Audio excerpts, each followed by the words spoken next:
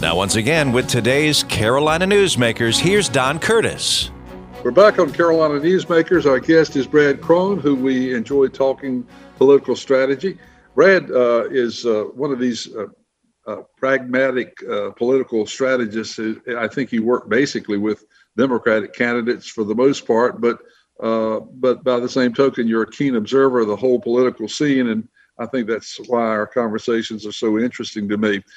We have just finished a census, and we don't have the final results yet, but almost everybody assumes that North Carolina, one, is moving around and the population is shifting, and also North Carolina's had significant growth, which is probably going to lead to an additional congressional district.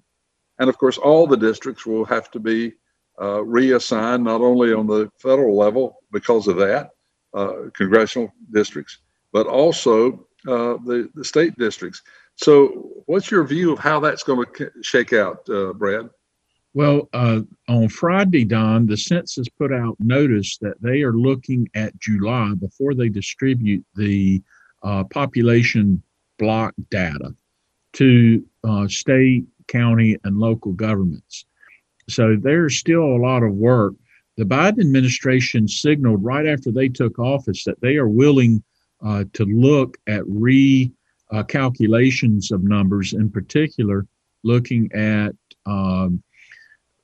green card holders and perhaps illegal aliens that the Trump administration had gone to the Supreme Court to not have any type of census calculations.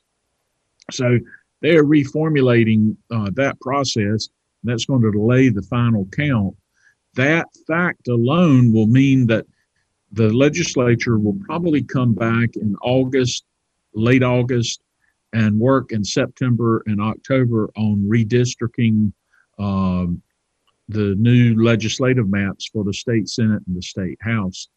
It will also impact Wake County and all the other 99 counties across the state on how they look at their districting, whether it's at large with districts or one man, one vote at large districts, in particular in rural counties across the state. And that will raise a question for our county governments on representation of minorities for those counties that are strictly at large. And from a policy perspective, what I'm saying is that many counties across the state will really have to look at how African American, Latino, and Asian people, Black and brown skin, are represented at the county level. And that will be an intriguing process, and public policy discussions, voter engagement, and interactions, even down to the local level. At the municipal level, cities like Greensboro and Winston-Salem, Charlotte, and Raleigh may actually, because of the delay in the release of the data, have to postpone realignment of their city districts. So it will be a huge issue during the first and second quarter. And then once we get the data of how the data is utilized, manipulated, and drawn. The one thing I will say about the Republicans that I have respected since they took office in 2010 is the Republicans made a promise to the citizens of North Carolina that they would respect a county line, they would respect a municipal line, they would respect a precinct line. So the amount of splits in precincts and cities and in counties has been very limited to what we saw in redistricting from the Democrats in the 1990s and the 2000s. And the Republicans were even able to get pre-clearance on the first rounds of maps that put them in a supermajority in 2012 through the Obama Justice Department. So this next process that we go through with legislative map drawing, I think will be a little more judicious, because I do think Speaker Moore and the President Pro Tem Berger learned a lesson during the 9 years of litigation that they went through the state Supreme Court of working on a better process of drawing the maps. And do I think the Republicans will work to draw a supermajority? Yes, I do. If the Democrats had control, the Democrats would clearly work to make sure that they had a margin of victory that would ensure a majority. It goes back to the fact that North Carolina clearly needs an independent redistricting commission to help. You're never going to remove all the politics out of it, but to remove a good portion of the politics out of it. And that means, Don, that rather than having just 25 competitive legislative races for the state house and state senate, there are 170 seats, and every single one of the seats in the General Assembly should be competitive so that the voters are able to pick their politicians, not the politicians allowing them to pick who their voters are. Correct me if I'm wrong on this, but if you're running for Congress, you can run in any district no matter where you live. In other Correct. words, I can run in the first district, but I can live in Raleigh. Correct. But on the state level, you have to live within the district that you're serving. Is that correct? That is correct. And same thing for the county district and municipal district. It seems like to me that if they got rid of that rule, they might eliminate some of the strange bedfellows that come up when incumbents are trying to redistrict to save their district and their residents. Yeah, now that could be something that they need to look at. I would tend to agree with you on that. I think a lot of the concern is to make sure that there is minority representation in our county governments and our city governments and within our legislative government. Because, well, one thing is almost certain is North Carolina will pick up at least one more congressional district. There's not much hope to pick up two, is there? I don't think so, but we will be real close to picking up two. It will be another probably 8 or 9 years. You're seeing states like Wisconsin and Michigan saying that they are worried about losing. The state of Georgia will probably pick up one, if not two, congressional seats as well. So you're seeing the great migration from the Rust Belt, in particular the Commonwealth of Pennsylvania, Michigan, Wisconsin, Ohio, coming into the Mid-Atlantic region and into the South. And I think that's a trend that you're going to continue to see an effect from COVID-19 is the fact that folks in New York City are moving down to Raleigh and Charlotte because they want to get rid of they want to leave the density. They want to be able to have a half-acre lot or a quarter-acre lot and a 2,500 square foot house and not be literally living up next to their neighbor.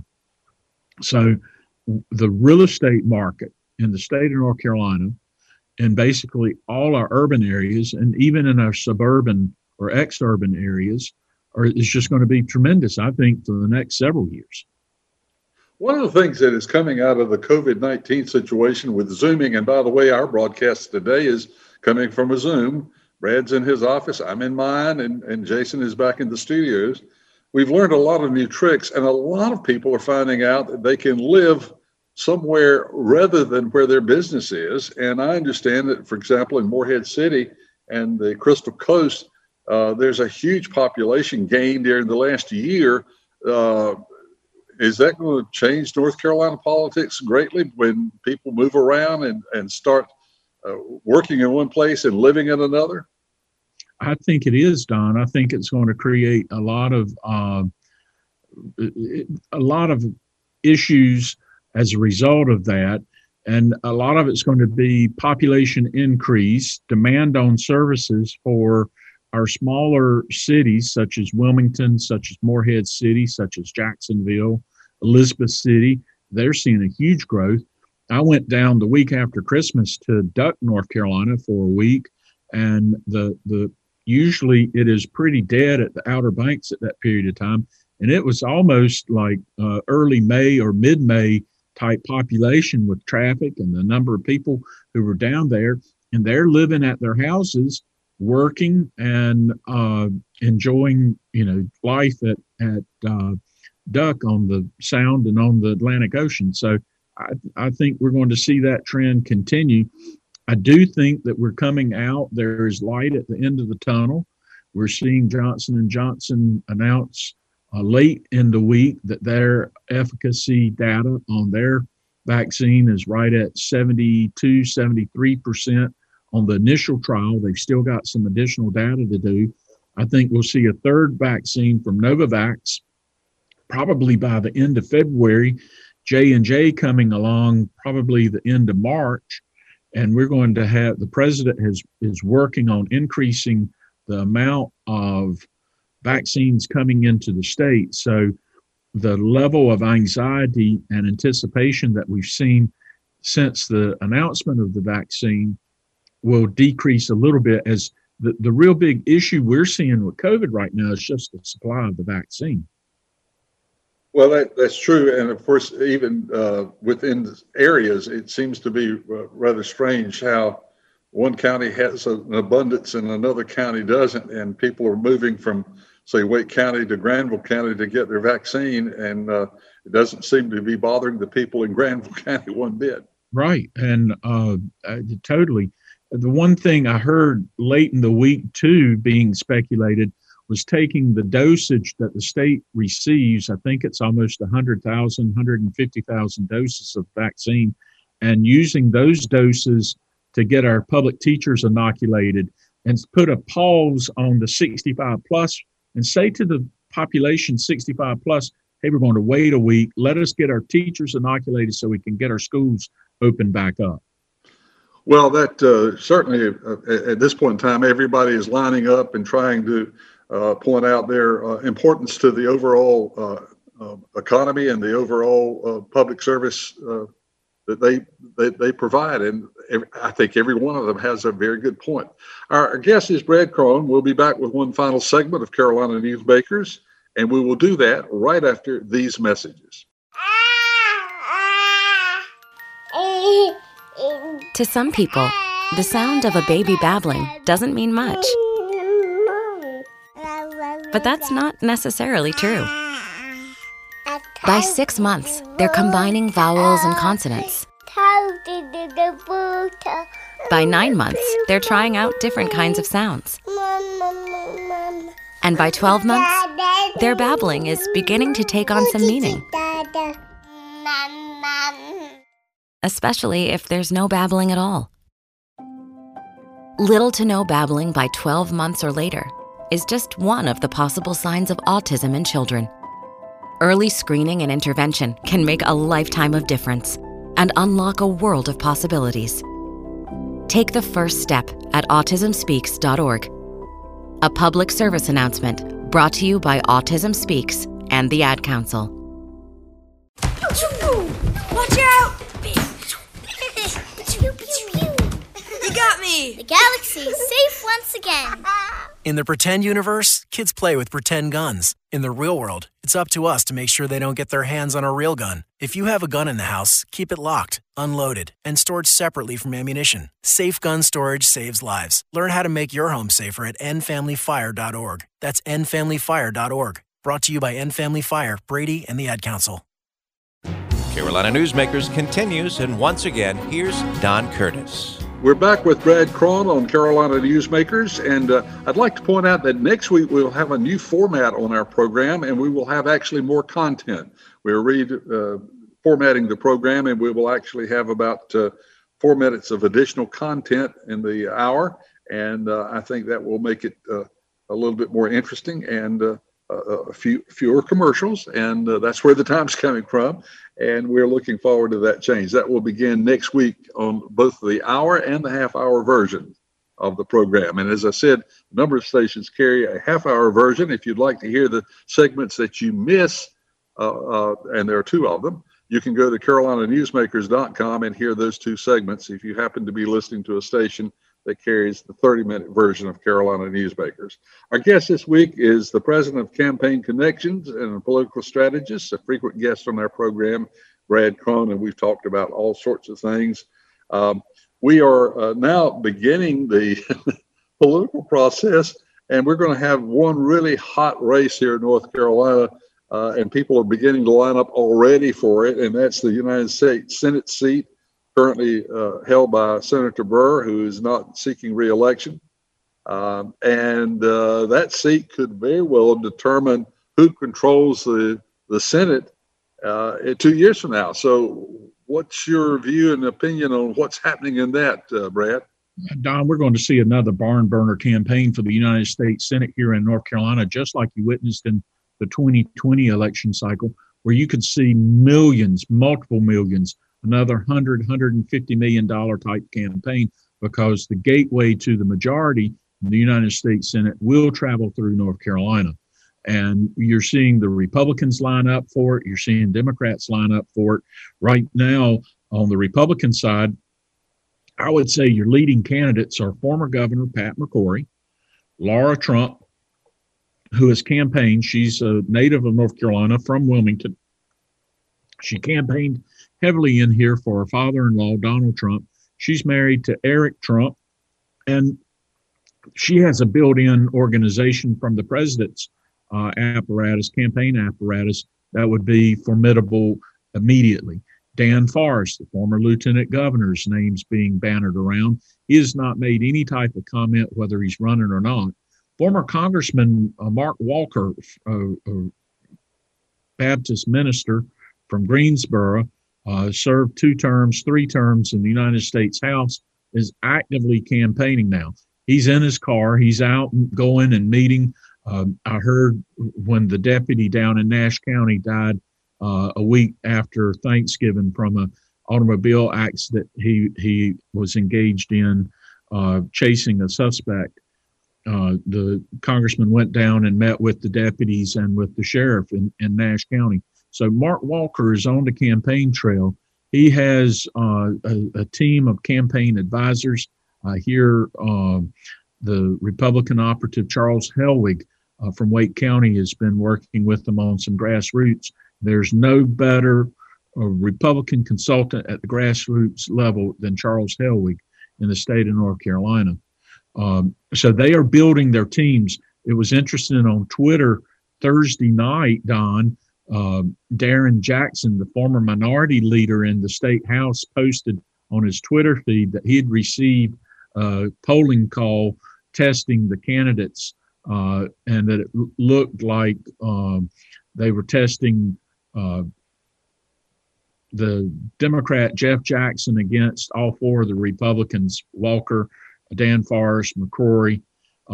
Then there's also discussion that former Supreme Court Chief Justice Sherry Beasley, who lost her election effort by less than 500 votes to Chief Justice Newby, that she is a leading candidate.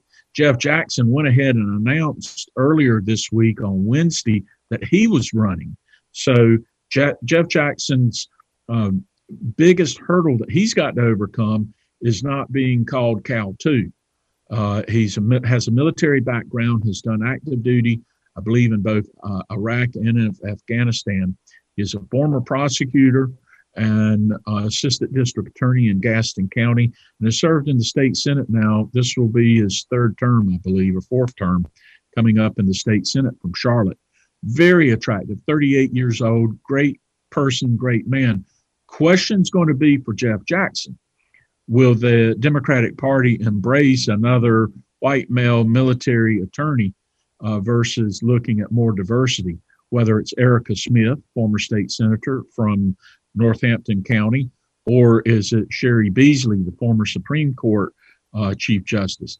If I was a betting man right now, if Chief Justice Beasley gets into the race, she will become immediately the front runner for the Democratic Party. The other caveat in the Senate race is, does the mayor of Charlotte, Vi Lyles, run for the United States Senate, or does she look at running for governor in 2024 as the Democratic nominee? And that would be an interesting fight, too, for the Democrats between Josh Stein, the Attorney General, and the mayor of Charlotte.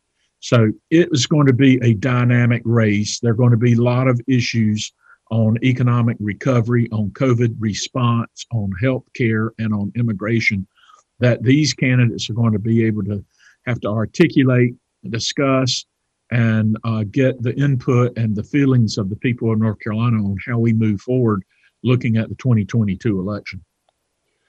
We've got the impeachment coming up. We alluded to that earlier in the first segment of Carolina Newsmakers. I have a theory that one of the reasons that President Trump has been so quiet during leaving office is the fact that he realizes that he's going to have access to the American public in a way that he could not have otherwise through the impeachment. He may actually be looking forward to it. What would you say to that comment? I think the president's probably been pretty busy trying to right the ship of business for his own Trump organization. I think that the president leaves office fully disgraced. I think the best option for us is to pursue a censure rather than go through the process of a complete trial. The Democrats, though, want to proceed with the trial, even though they know they don't have the votes to convict. But they really do want to lay out the case of why they should proceed with impeachment and why Donald J. Trump will go down in our nation's history as our worst president ever. And of course, there are some Republicans who are quietly saying well, that's kind of okay with us. Absolutely. You're seeing a wink and a nod from Mitch McConnell. And as I said earlier, I don't think the Republicans really want to pursue it simply because they're worried about the Trump base and how the Trump base interacts within the Republican Party. Well, it's going to be interesting to watch what happens. Things are moving along, and I guess the next time you're on the program, we will have an answer to all that, as well as some additional insight as to who the candidates might be for the United States Senate seat, as that election process is already underway, which is amazing. Brad, thank you so much for sharing time with us. You've got 15 seconds for a closing thought. Well, the next show that we do, Don, I want to talk about the most important race in the 2022 election cycle, and that's going to be the North Carolina Supreme Court race. That's going to be the contest everybody would be paying attention to. Well, we will do that, and I'll put that on my list of things to ask you next time you're on. Our program, of course, has been produced by Jason Kong. As I said, we'll have a new format next week, additional time. And if you would like to hear a repeat of this broadcast or share it with a friend, you can go to carolinanewsmakers.com and do just that, carolinanewsmakers.com. Jason Kong has produced our program, and he'll have another guest for us again next week on the same group of stations. So until next week, same time, same station, I hope you have a very, very good week. Carolina Newsmakers is a production of NCN and is heard each week on a network of North Carolina's leading radio stations. To hear a repeat of this broadcast, go to carolinanewsmakers.com. Carolina Newsmakers is produced by Jason Kong. Network engineer is Alan Sherrill. I'm Scott Fitzgerald, inviting you to join us again next week, same time, for Carolina Newsmakers.